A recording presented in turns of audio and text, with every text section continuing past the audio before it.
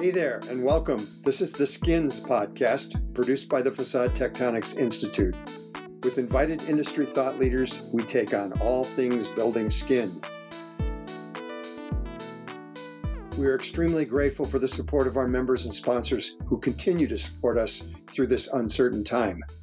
This episode is brought to you by premium sponsors of the 2020 World Congress, including Schuco USA, Carrari America, Pole Facades, Techniform North America, Walter P. Moore, Roshman Group, and Permastelisa North America. Check out the links in our show notes for more information on these leading industry organizations. This is Mick. I'm here with Keith Boswell with SOM and Peter Weismantel with Adrian Smith and Gordon Gill, both expert leading edge tall building designers. And our topic for today is all things tall buildings, and particularly the skins on tall buildings. So welcome, guys. Nice to have you here. Great to be here. Yeah. So everybody's gotten used to working in their home offices now. And so when I say thanks for being here, it means, in the cloud, online. It's thanks for being there. Yeah, thanks for being there. Yeah. So let's start, at the beginning with design, with the tall buildings themselves. I'd like each of you guys to speak to the process that you guys use in your respective offices when a new project comes in, how you evaluate that project, and particularly, this issue of which I'm always curious about, the owner's project requirements, the OPR document. And the basis of design, the BOD. I mean, I'm curious if these are part of your process on all projects or some projects. But if you guys, Keith, you want to kick it off and talk about how you do this at SOM? Sure. And I think Peter and I will probably exchange on this because there's a lot of parallels, I think, in how folks go about it. But when there's a new design opportunity, while the genesis or the thesis of your question is the tall building and all skins with the tall building, every tall building, while it brings its unique aspects of its building typology, it definitely needs to be of its place, and by of its place, that is cultural aspects of the environment that it's in. That's the actual, Mother Nature environment of where it is located.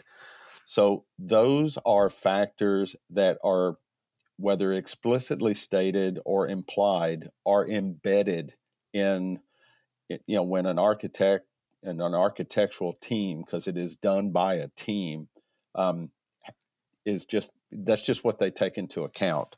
So on your specifics of owner's project requirements, when someone's setting out to do, a tall building, and we're going to say, tall building is really tall building. Let's just say it's, 40 floors or more, whether you're in feet or meters.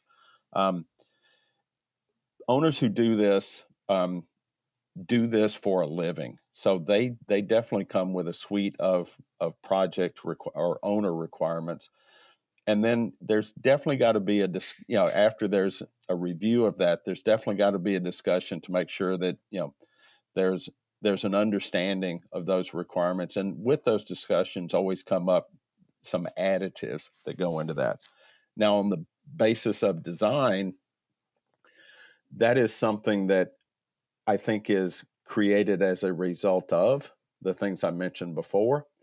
And and again, with each location, each climate that the buildings exist in, that basis of design, while it may be a listing of everything from wind to seismic to water to whatever to rain and all that kind of thing, those definitely have to be fine-tuned. So that's sort of a big picture intro, and that's how our design teams approach it. And I would really emphasize the word team. So I'm going to let Peter go through that as well. Yeah, I think you hit on a couple of very key points of its place, and as you mentioned, its environment, which obviously is has a lot to do with the physical surroundings, but it's a cultural environment. And so when we talk about owners' project requirements, we actually find that we have different types of owners. There's the developer, which is usually an organization that has done it before and kind of knows what it wants, and it will give a very concise owner's project list of project requirements.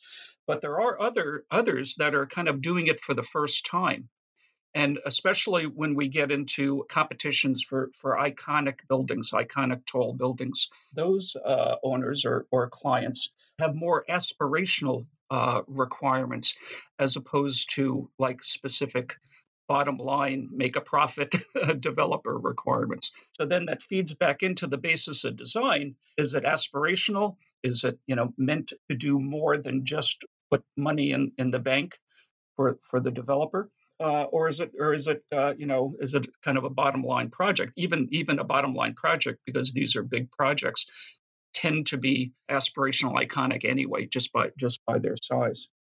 So I think of its place was a very good way to put it. One other quick thing to add on to that, and I think for what architects go through, and with the two that you're talking to here, it does allow and require project teams to think with both sides of their brain. You've got to think with the qualitative side, which usually is more in, addressing what Peter perfectly called the aspirational points, and the quantitative side, because there's always metrics that are established, and then how to go about establishing a basis of design to address those metrics, so that as design is conceived and as it evolves, you're trying to not only hit but exceed those. Correct. And of course, the basis of a design, if we're talking about big projects, tall projects, also includes a heavy dosage of I'll call it, I don't want to use the word limitations, but technology and logistics input that smaller projects don't have. You're not going to transfer out 80 floors, with a small transfer beam at the bottom of a super tall tower. So it does kind of feedback that way also. So this these documents, the OPR and the BOD, are these a formal part of the process of both of your firms? And I ask this because I ask this question a lot. I'm very curious about how these processes work and these documents in particular. And I've talked with a surprising number of architects that are like, that really isn't a formal part of our process. Yeah, a lot of times we actually have to create the owner's project document. And which sounds kind of backwards, but it does also have to do with the nature of these very tall buildings. Sometimes you will have, though, sophisticated owners that'll come to you with a brief. I know Keith's firm does a lot of hospitality work. And, it's not unusual to get from a hospitality client to get a series of books that, if stacked, from the floor up, would exceed the height of your desk. They're very precise, and they know what they want, and because they know how their properties work. Whereas, for instance, especially in the case of a competition for Kingdom Tower, was the owner's brief was basically 3 paragraphs, which for a 3+ million square foot building is not a lot. True. And then I'll add to that mix. The short answer to your question, which is do we do it as sort of as a standard's not the right word, but do we actually create one? The short answer is yes. And I think that's a smart approach, because in the do it once, do it right mentality, the more that can be put forward in a way that it minimizes misunderstanding and maximizes understanding. And I'd rather look at it as a glass half full in maximizing understanding. That is done between a mix of words, or, as Peter said, the 3 paragraph to the stack of manuals, and it is done graphically. The old thing of a picture is worth 1,000 words. It's real. Because if you're showing a basis of design, either aspiration or a basis of design must have to be able to get that across in words and graphics, where, because you never know, which one is going to pull out that information and get it codified. Because when Peter and his firm or we're taking on a high-rise building, that is a huge amount of work, and design is iterative, and it always will be. But the more that you can do it once, do it right, then you can really get, with a common, as much of a common understanding as possible. Then you can really get into the meat of it, which is the fun of it, in creating this. Yeah, it is fun. And remember, architects, we're visual people. We're not word people. The fact is, though, I do when you go from the owner's project requirements then to the basis of design.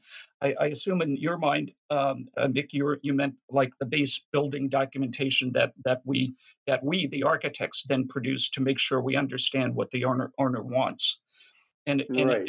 in that case, yes, we do that. We do that very very consciously, because it does get down to what, again, we call it a base building document, and it gets down to what provisions are we making for everything from the lease span, the layouts desired, the planning module, down to how many watts per square foot is the electrical system going to provide for small power, what's the lighting levels. So it's a multidisciplinary technical document, and I can't tell you how important it is that every discipline is on board right at the start.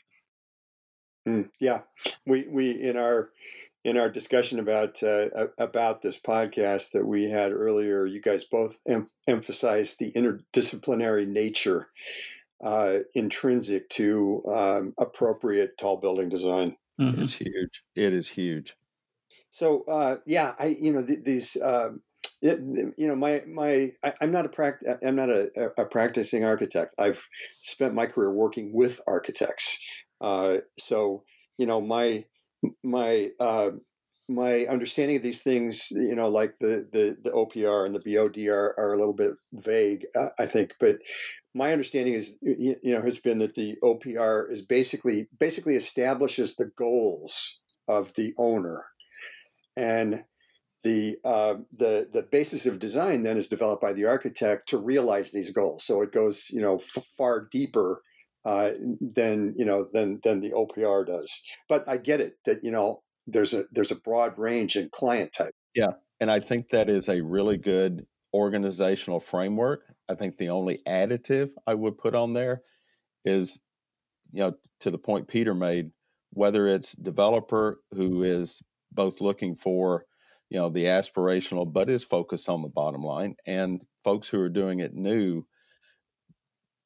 it does require an interaction on the owner requirements. So they can bring forward the things that they can, basically define as to what their requirements and goals are. But there does need to be that back and forth, because from a conversation and an interactive conversation, it either A, validates it, or B, validates it with the following additions and edits. So there is just a little bit more, I think, to add there to the owner's requirements. I think your organizational structure is really good, organizational understanding. Yeah, but I would also make the point that it's often, especially with a first time developer, and these tend to be the ones that maybe a competition in China that the city wants to put themselves on the map, so they want an iconic structure. These owners. OPRs, as you call them, Nick, can change over time during the life of the project. So they're not set in stone, and it's really what usually changes is the aspirational aspect of it. We want to go taller, which we always like to hear, or in some cases, we got to go smaller because we can't afford this. Yeah, right. Yeah. So it's not necessarily set in stone. At least those aspirational requirements not set in stone. Yeah, I have a question queued up for you guys that I'll pose right now, but I won't ask it. Right? How tall is tall enough? Okay, and let's put that aside. You're asking the wrong guys. Yeah. Let me ask you this, and I'm asking this, for a segment of our industry that.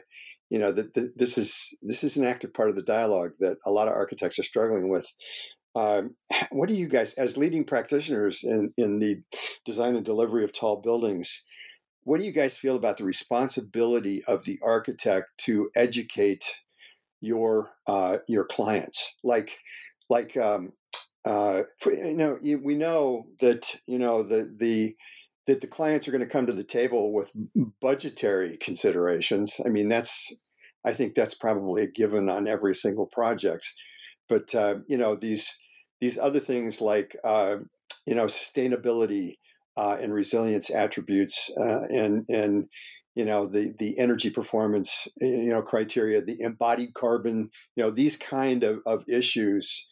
What kind of responsibility do you guys take to the table when meeting with the client? You have to be careful how you ask that, because I think architects in general, to the outside world, are seen as being somewhat arrogant, because we're smarter than everybody else. So the first thing you have to do is you have to listen to the client, and even a developer with a fair amount of experience has areas that they're either unfamiliar with or they don't think that they can do because it's not standard practice. So you first have to hear what they're saying and hear what they really want, and then if it's education, I think it's more a dialogue. Keith, it can kind of be like a Socratic approach, where if you ask the right question, you'll get an answer, not the right answer, but you'll get an answer that will help clarify the direction to go in. I completely agree with that. Mick, to your base question of educating the client, I would probably take the phrase and call it, educate the team. And to Peter's point on the Socratic method, do I think architects need to be leaders? Yes. And by that, everybody brings their expertise to a high-rise building, and those who are, let's just call them the prime or the most knowledgeable of an aspect, and now let's take it out to the exterior enclosure. I do think that the architect has a lead responsibility in that, and a smart architect will, to Peter's point, will pull information from the client, will engage and pull information from the other disciplines, and I really like the term interdisciplinary, to the point where what needs to be established is established, and then as design starts and continues to evolve, architects, while they are leading, they also get educated, because then it becomes that wonderful, sort of pot of soup where the architect may be standing behind the pot of soup, but everybody's got to add their ingredients to it, so that everybody's got skin in the game and they understand that every action has an equal and hopefully opposite reaction, but sometimes more than opposite reaction. And they've all got to pull in the same direction when you've got a design that starts to sing. Mm. Yeah. So, I mean, how do you? I haven't been there, but I imagine that owners, the clients that you deal with, are can be all over the map, right? Like you can have a client like, the stories I've heard, PNC Bank building, Gensler on that job. PNC goes, we want to build the greenest building in the world. That's a powerful goal statement for a building project. I mean, have you guys ever said no to a client? Have your firms ever said no to a client? In the way you just pitched it, it is a hard one to answer. I don't think we've ever said, and Peter, add in here, I don't think we've ever said no, but what we do is, and the example you just gave, that is a client giving an aspirational goal, a high aspirational goal. And, goals should be lofty yet achievable. So and that sort of ties back into you don't say no, that's a lofty goal. Now let's talk about ways that respond culturally, ways that respond environmentally, ways that respond from constructability, ways that involve installation understanding, and all those have to get dialed in to the point where it's not a no, it's a how to. Right. Well, an architect and client relationship is a lot like a marriage, and there sometimes has to be compromises on both sides to keep the relationship going. And I'm sure there are instances where for whatever reason, it didn't fit. Rather than getting married and then divorced later, sometimes you do just think that your goals and the client goals maybe are not compatible. Well, I want to push you guys a little bit. I understand that.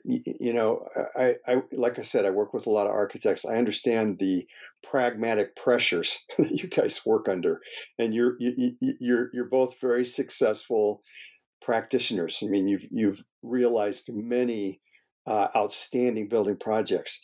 I'm just looking at, I'm considering where we are now in the built environment and where we need to get in order to be able to say that we have designed and created a sustainable built environment. And there's a huge gap there. And, I spent a lot of time thinking about how do we get from where we are now to where we need to go? Because it doesn't seem possible to get there through incremental change. It seems like we need disruptive change, which requires a lot of pressure, a lot of innovation, a lot of different things.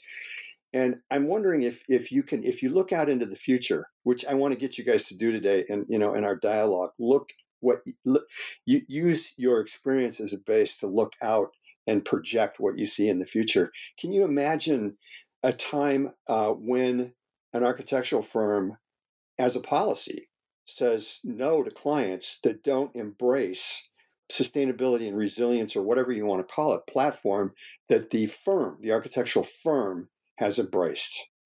Yeah, no, and Mick, actually, I don't want to really speak for the firm, but there have been times that we've talked about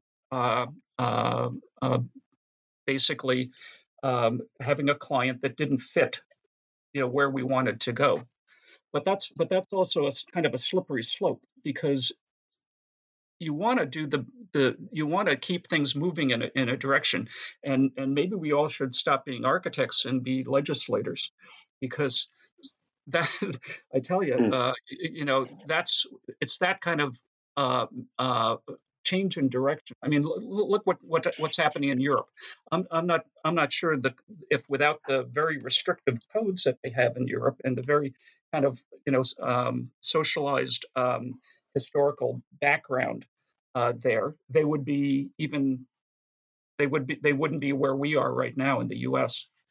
It's going to take more than good intentions. I think it really is going to have to be to level the playing field, especially since developers have a right to make money as everybody else does, but it's going to take something that drastic to level the playing field.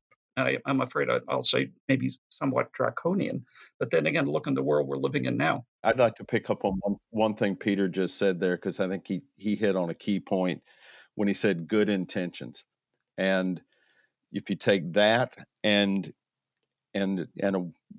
a word in the things that you were saying, Mick, of innovation, I always equate, or shouldn't equate, but I think parallel to and interconnected to innovation is being clever. No matter what the requirements are, if there are good intentions and there are requirements that must be met, and I think Peter's spot on about Europe, and in particular Northern Europe, and then if an architect can be clever on how to take the exterior enclosure and on a high-rise building or a super tall building and go about a problem-solving process with with owner and other disciplines involved, and be clever on how to develop or create a design, then develop design, and then being able to fine-tune the details to support the design. That is a way that I think would elevate what the exterior enclosure does, because the other thing you ask is, in looking beyond what we expect, facades, building envelopes, enclosures, those sort of terms, I'll talk about the same thing. Traditionally it was, keep the water out, minimize the air, have as decent of a thermal envelope as you can, daylight transmission for what's going, from outside to in. And all those fundamentals of physics still have to be maintained.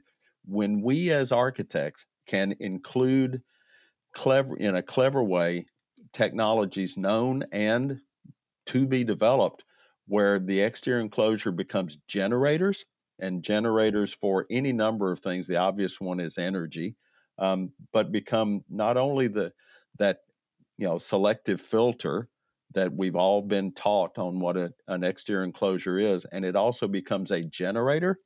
Now we're getting somewhere. So Keith just came back to answer your question about educating the client, because that's exactly how you do it. You first listen to him, and then you put in his terms the rationale behind a certain technology or a certain approach to a project. And it doesn't always have to be high tech to be successful. We love, obviously architects are visual people. We love to see the sustainability aspect, but you know what? It doesn't have to be. It can be kind of plain Jane and still get the job done. So, one of the things about this issue of powering the facade system, one of the interesting things about tall buildings, if you look at the whole net zero energy, net zero carbon building movement, which is it has progressed fairly significantly in recent years. Most of it still is small buildings, not many stories, and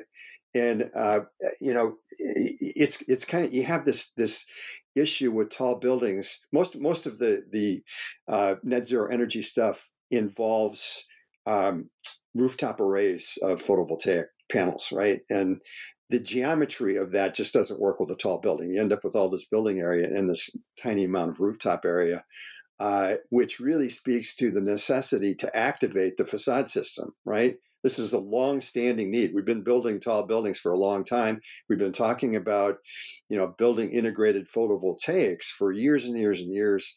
It's not really manifested in any significant way. What's the problems? What is the problem there? What do you see, gazing into your crystal ball and looking out into the future on this one? Do you see this happening? Do you see it coming together?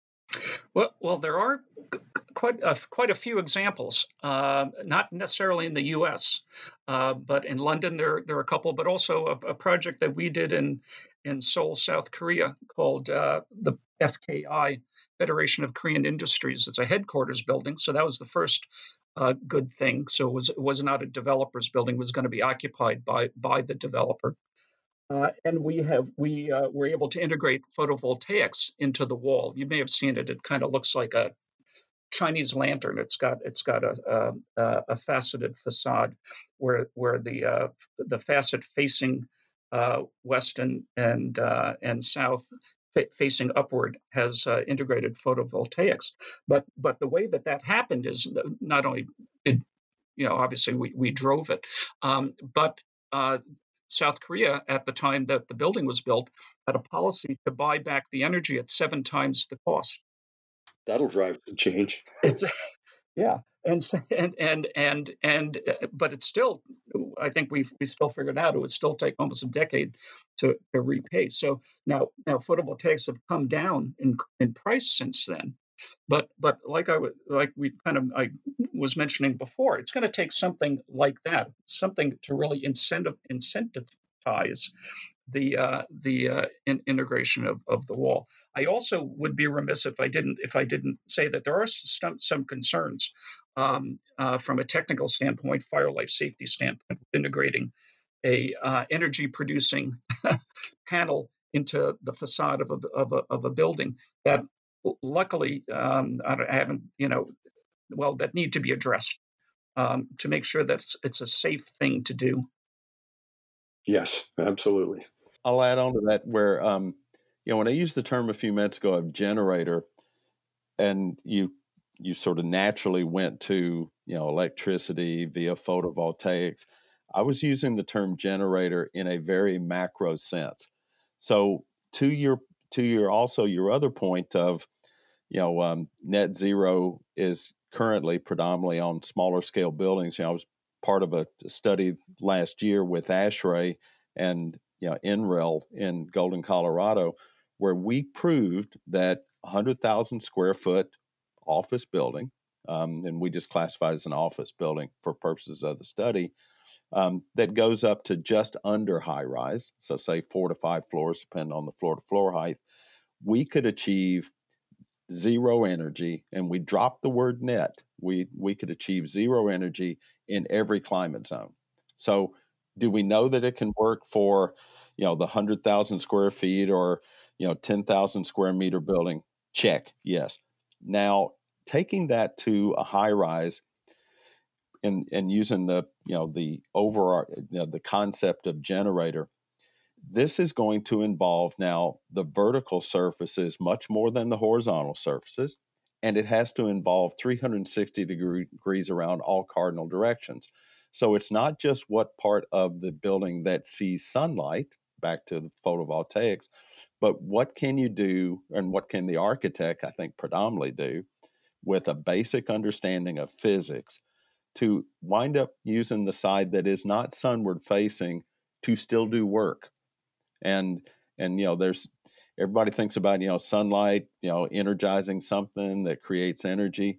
Well, you also have to release, and you have energy, and you have to do all sorts of other things. So I think the conceptual approach is, how do you engage 360 degrees around a planned configuration for height, and whether that's 400, 500, 1,500 feet tall?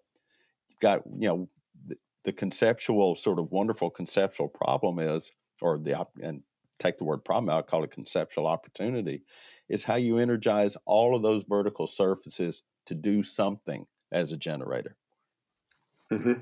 Okay, so can you get a little bit more specific? What form would those opportunities take?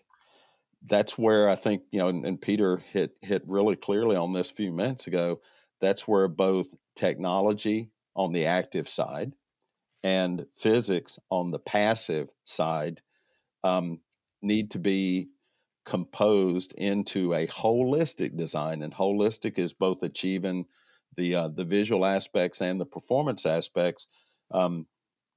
That's where case-specific solutions for case-specific climates, for case-specific building uses inside of that high-rise, those are tailor-made for each project. Now, do I know of a suite, of technologies that sit off in a little basket somewhere where you go take this technology and plug it in here.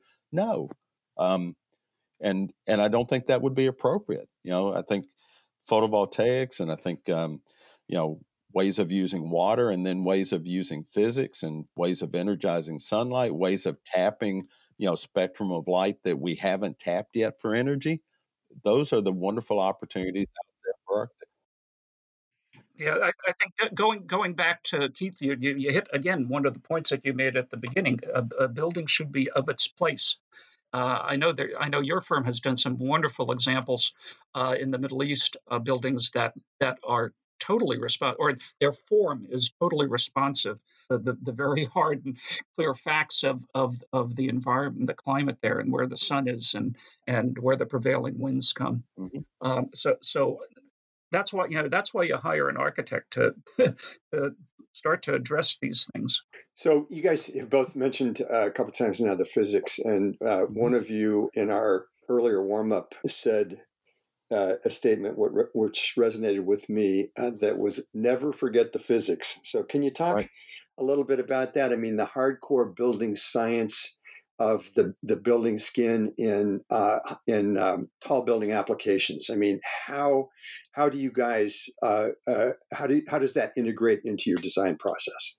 Well, I think when we said don't forget the physics, and I think it was Keith that probably said it because he has a great way of turning a phrase. What we really meant is that the passive aspects can be just as important as the active aspects. And so you really do have to take into account how heat transfers, how light is transmitted, gravity. Agreed. And yeah, Mick, both in what Peter and I do for a living, and it is a great way to make a living, is you never forget the physics. And so adding on to those examples, if you want to talk about air, you need to basically understand pressure. And if you want to talk about water, you understand gravity, capillary action. If you want to talk about heat transfer, you need to understand permeability and resistance of materials. So it's sort of that wonderful intersection of physics and being clever on how to understand physics and materials, and in the way materials are composed. And one of the examples, when we were doing our warm up, is Peter and I were espousing the sort of a lot of the attributes of buildings that have been built for a while that are now being regenerated and refurbished within, in particular, in urban environments where they were built so well with an understanding of composition and materials and physics that a lot of those assemblies can stay in place because they are still performing. And then you identify the underperforming aspects of it and try to marry the new interventions, new technologies with things that work. And that's why I think on the physics, it takes an architect and an architectural team and an architecture engineering interdisciplinary team to basically squeeze every bit of good that you can from materials and assemblies utilizing the physics to the point where it goes back to your question of wind, it goes back to water, it goes back to air, it goes back to thermal, it goes back to sunlight, and all of those are things that that we learned in high school, and now they're those basic fundamental teachings that we all got. We need to continue to put those into practice and elevate how they are executed. Yeah, I think we as a profession kind of became I'll call it the mid-century modern, post World War II buildings. We came drunk with power, and and it was the power of the active systems physics. Carrier's air conditioning and all the amazing things that brought. And energy was cheap, and we're elevators.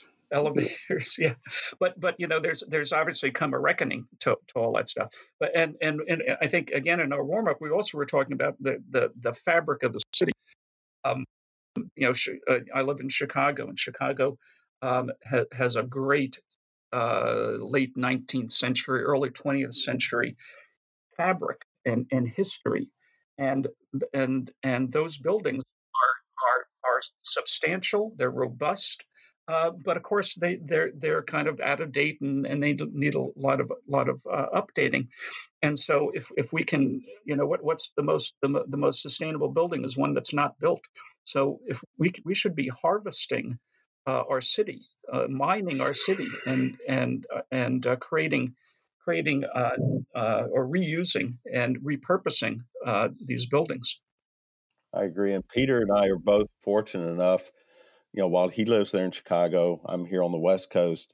And while we truly understand our local environment, we're both fortunate enough to be able to work in multiple places around the world in all sorts of different climates. And the design response for a hot, humid climate is different than a design response for a cold climate, than a dry climate. And now you take that, you put it to a focus on the exterior enclosure and exterior enclosure for a high rise.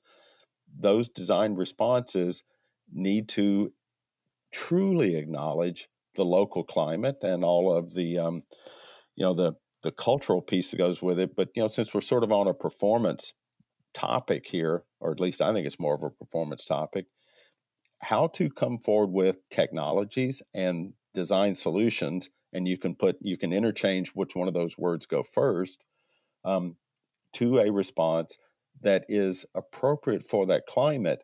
Because if you truly live in harmony with nature, then by basically the fundamental composition and the and the passive strategies, then you find appropriate technologies, or you get clever and innovative, and you come up with a newer technology or a newer material that just continues to elevate their performance, and therefore elevate the performance, or the response to that. And that's when you've got a truly purposeful design for the enclosure for a high rise, no matter where it is. Yeah, we talked about balanced design was one of the things we talked about. The aesthetics, the technical approach, and taking into consideration the stakeholders, which include both on the design side and the operation side, and the and the future occupants of a building. It's important to kind of keep that in mind. And then, because I know you haven't said it yet, Mick, but I'm waiting for you to use the word integration. I haven't. No, and I'm sure Peter and I are both just throw that piece of raw meat in front of us. That's right. Go. and that brings us back to the interdisciplinary team, I think.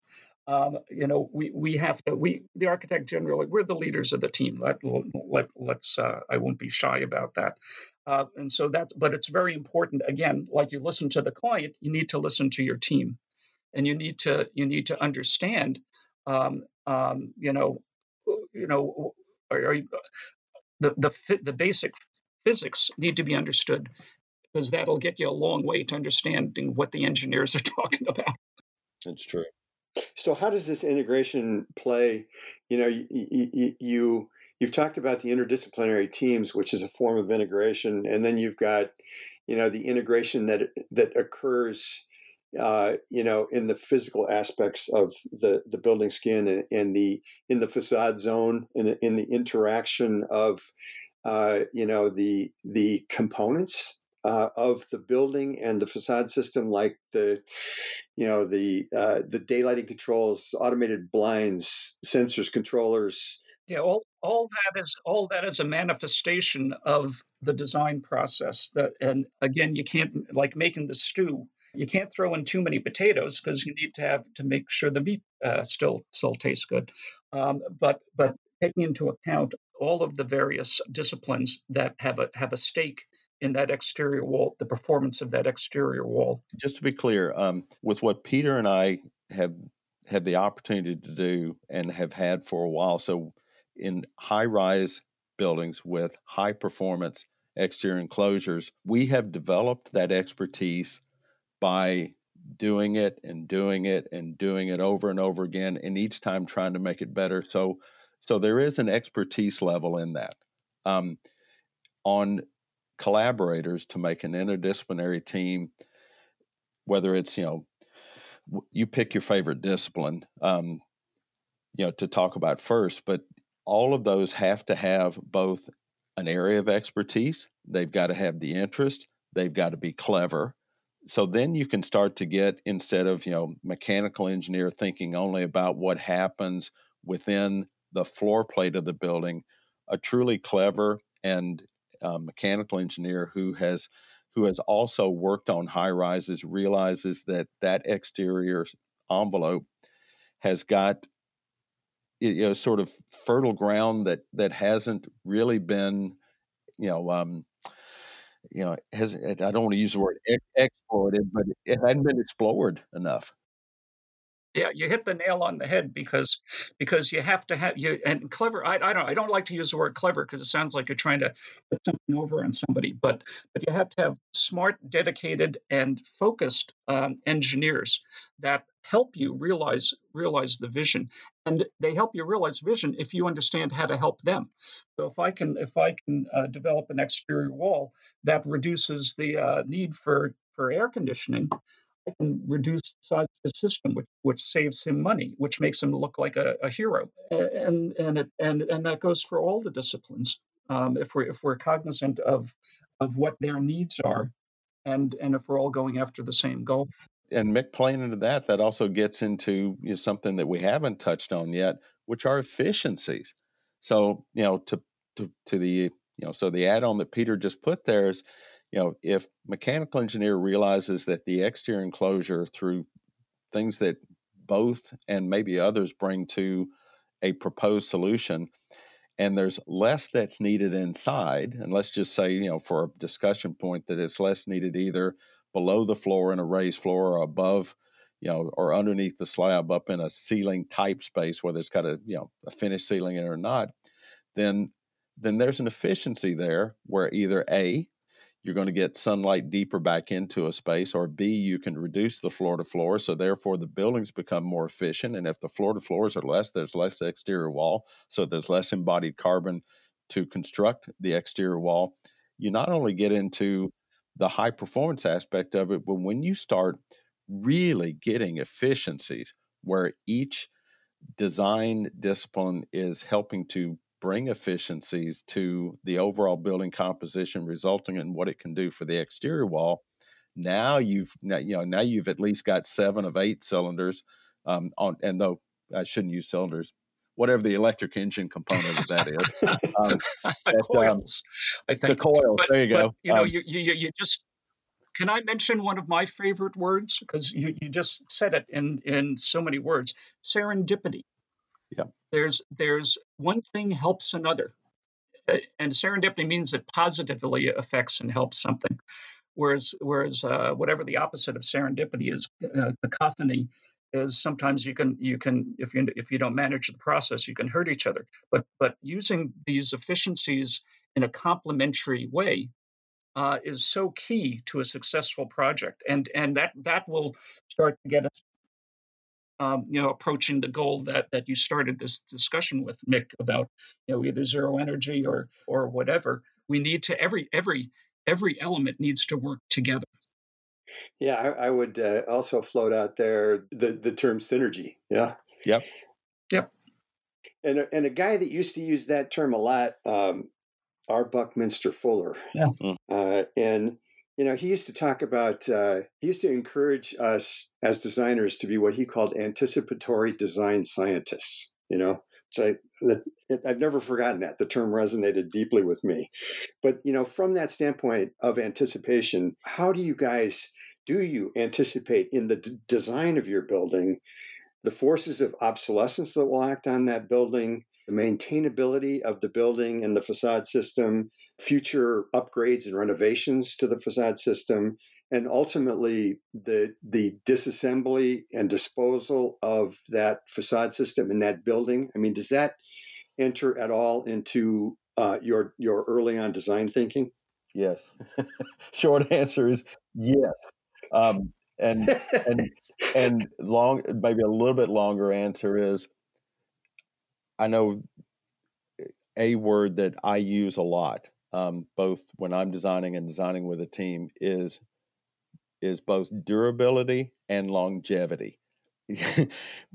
Peter and I are a similar vintage, so we've been around long enough where, I'm seeing some of the things that I worked on early in my career being renovated now, and it is a very sobering thing. But that is, 30 plus years on from one of them, which was the first job in my career. It's being renovated. It's not being torn down. It's not being recycled yet, and hopefully not in my lifetime. But that building was put together with a goal of long-term durability, therefore long-term value. So I do think in the designs that we're doing today, they have a much longer life expectancy, both because of the initial investment and just the configuration. A high-rise building is difficult to disassemble. It's not impossible, but you want to do it to the point where those materials that go into the ultimate assemblies can perform with minimal maintenance. And as technology advances, I think the more that things can easily be, it's an overused term, but plug and play, where active technologies are always being either enhanced or made to work, finer. That's everything, from the vacuum tube down to the transistor, down to the microchip, is probably the best example. But and that is a technology that's come from the 50s to where we are today in a relatively short period of time. They've gotten better, faster, smaller, and I think that's where exterior enclosure technology is going also.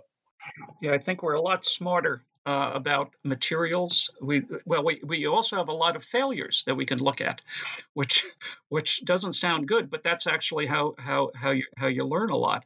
And because again, talking about post World War II in the U.S.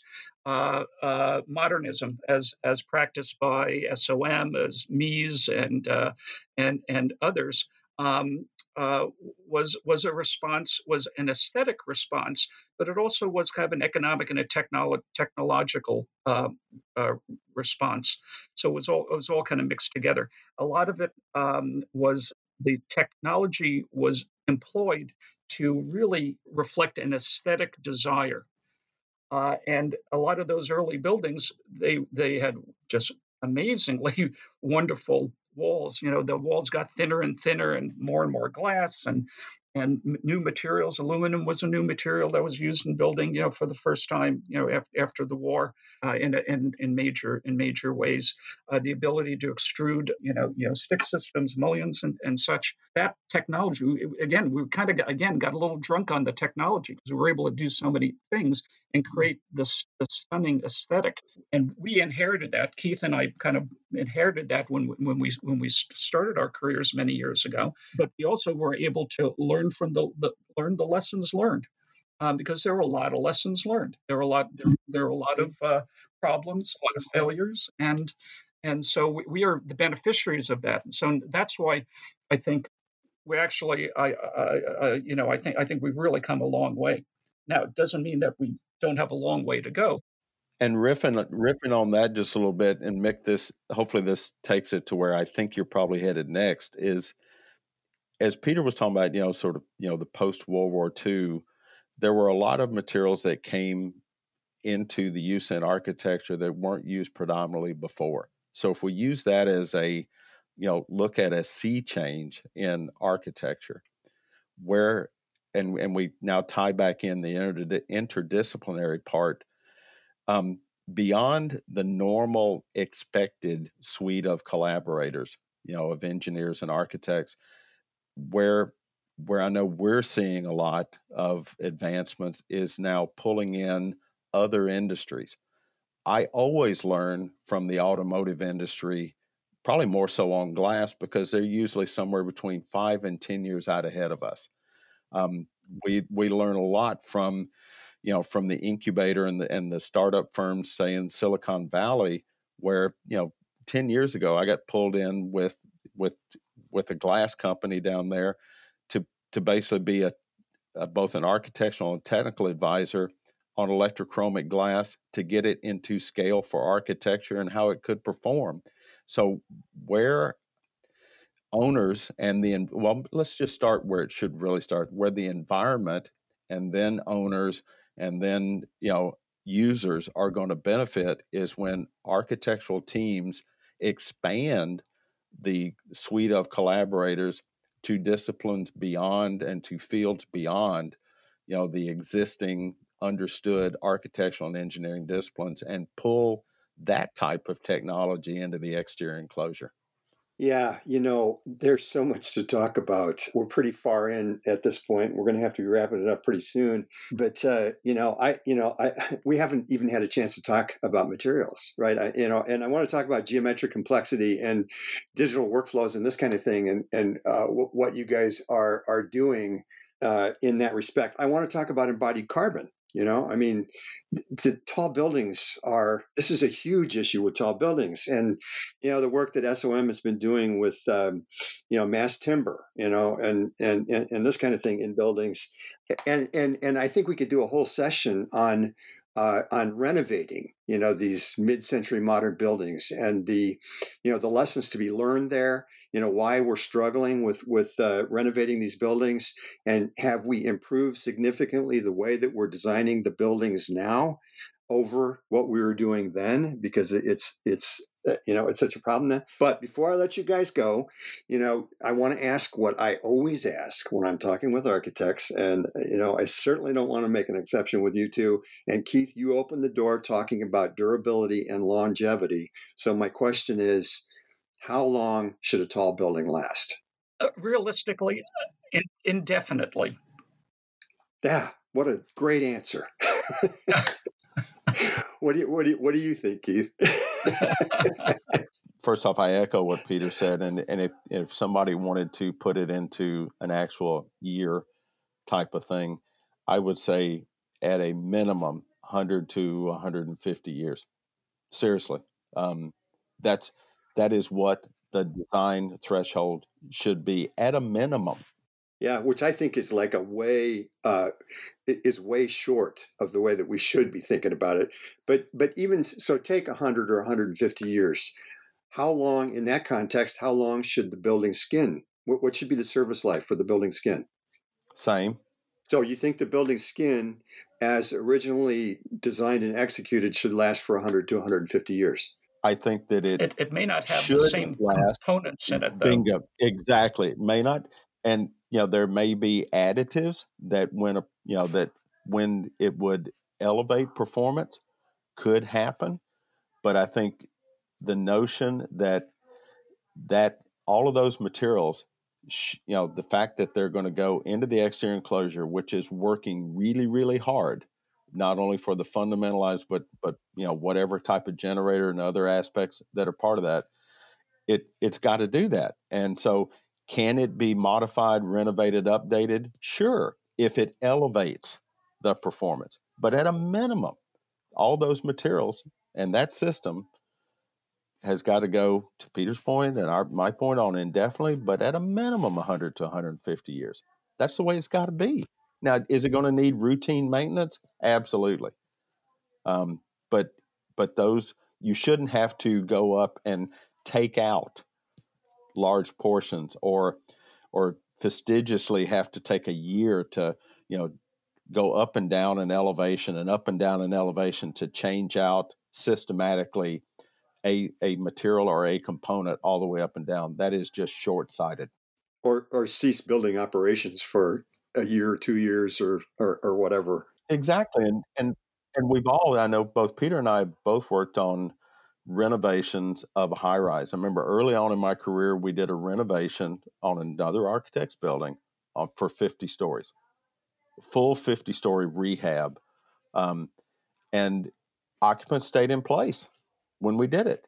And it was a big intervention, but the users and therefore the owner, unless this gets down to the hard tax of income stream, they need to keep those buildings functioning to keep money flowing so that the upgrades and renovation can occur.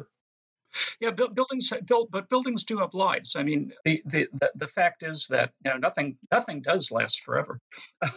But as long as it's the thing that a tall building has, especially the way we build them now, is that they are made of components, and the components are relatively easy to swap out in a way if for some reason they stop performing. So I think we're building smarter than we used to build. Yeah, the thing I would argue is, when you look at unitized curtain wall systems, swapping out a curtain wall unit is a very challenging endeavor, and in that respect, the old stick-built systems had certain advantages, over the unitized systems. I think the unitized systems, I disagree. 30, 40, 50, 60 years from now are going to prove to be. So tell me. Okay, I'll lead in. If we go back to, and Peter made a good point a minute ago, changing out components when designed, not if, when designed properly, we are much smarter at that nowadays. So I wouldn't see it, Mick, to your point of taking out whole units and putting whole other units in. That's a full scale redo. But if you look at sort of the fundamentals of where's the primary air and water line, where's the primary line of insulation, where's the primary line for acoustics, which we haven't even scratched that surface yet. But when those components, and let's just say for purposes of conversation, a gasket is accessible by, say, removing an interior trim, and there's the primary air and water line, and we've now got a better component that can improve, air and water to be able to get to that, then that's something that can be done systematically while everything remains, moving forward, in the buildings in use. That's why I think a smartly designed unitized, which gets usually into prefabricated where the level of quality is higher. I think that's why Peter and I came out so strong as we disagree on the comparison between the stick and the unit, because the stick just had so many field assembled parts, which relies on perfection, and you can't get perfection on site, and most of them were internal, and you'd have to take it apart to get to them. Not only that, also the sticks tended to maybe be 3 floors tall. Well, right, but look at the most successful and easy facade system renovations that I've seen are the ones, like the Sears Tower, where you've got these big, heavy vertical mullions that are left in place and used to support, a unitized cladding system over the top of that, right? And you don't have that on existing buildings. And Keith, to your point, you have that your air and moisture barrier on contemporary curtain wall systems is tucked up in a channel on the chicken head where it can, from the time it's installed, it can never be inspected or maintained or anything else. So what you're talking about? No, wait. Yes, it does, because there are some that are internal, all the way to the back, where you can get to them. The ones that are in the middle, there's also ways of getting to those. And also they're in a much better protected position. How many 60s buildings have you seen recaulked? Yeah. Because the caulking was on the outside and the UV gets to it, and all of a sudden you have to reseal the whole building. Whereas the fact is that those gaskets, and maybe they're hard to replace, but they're in a much better protected position. No UV and a lot better. And I disagree with you on the Sears Tower, because I know a little bit about the Sears Tower. It's not really a curtain wall. It's got a lot of components, and I think the unitized system. I know they're all interlocked, but I think the fact is that it's a lot easier to replace a unit that's a single floor than something that spans 3 or 4 floors. That's how you can start to keep the occupants in situ while you're doing that. Yeah.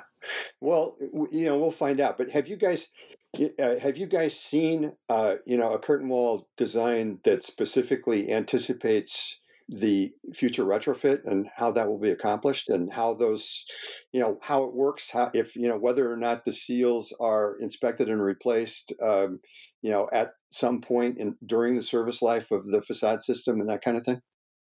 I've seen them where you can get to it, how the seals are inspected and potentially replaced. Have I seen one where the design contemplates, a full renovation or replacement?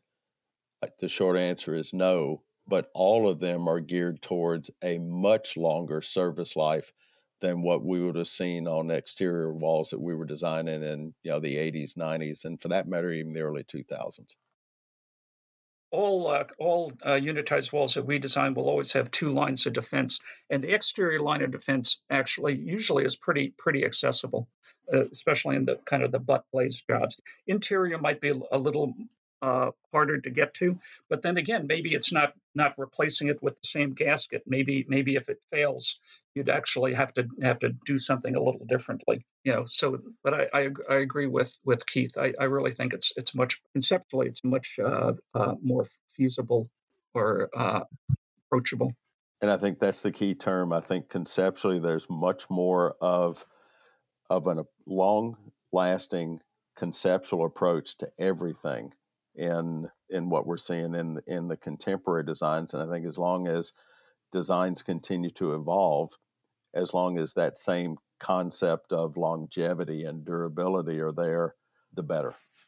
So this is a good time to cut it off. I didn't get to a lot of my questions, including how tall is tall enough. So let's save that for a future one. So much to talk about. We barely scratched the surface on these things. We've definitely got to do a session on these renovation issues. Keith, you got to show us, some detail about how these curtain wall systems can be maintained into the future, how we are extending the service life of these systems. Many things. The materiality of these buildings. The sustainability of tall buildings as a building type. What are the claims for the benefits of tall buildings, and what are the counterclaims? Great many things to talk about. Challenge accepted. Excellent.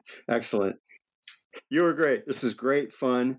Keith Boswell with SOM, Peter Weissmantel with Adrian Smith and Gordon Gill. People, I know that there are things here that are that you agree with and that you don't agree with. Some of these points are controversial. We would love to hear your comments about what you do agree with and disagree with, what you would like to hear more about. Contact us at skins@facadetectonics.org, and stay healthy. Have a lovely day. Thank you very much. Bye-bye.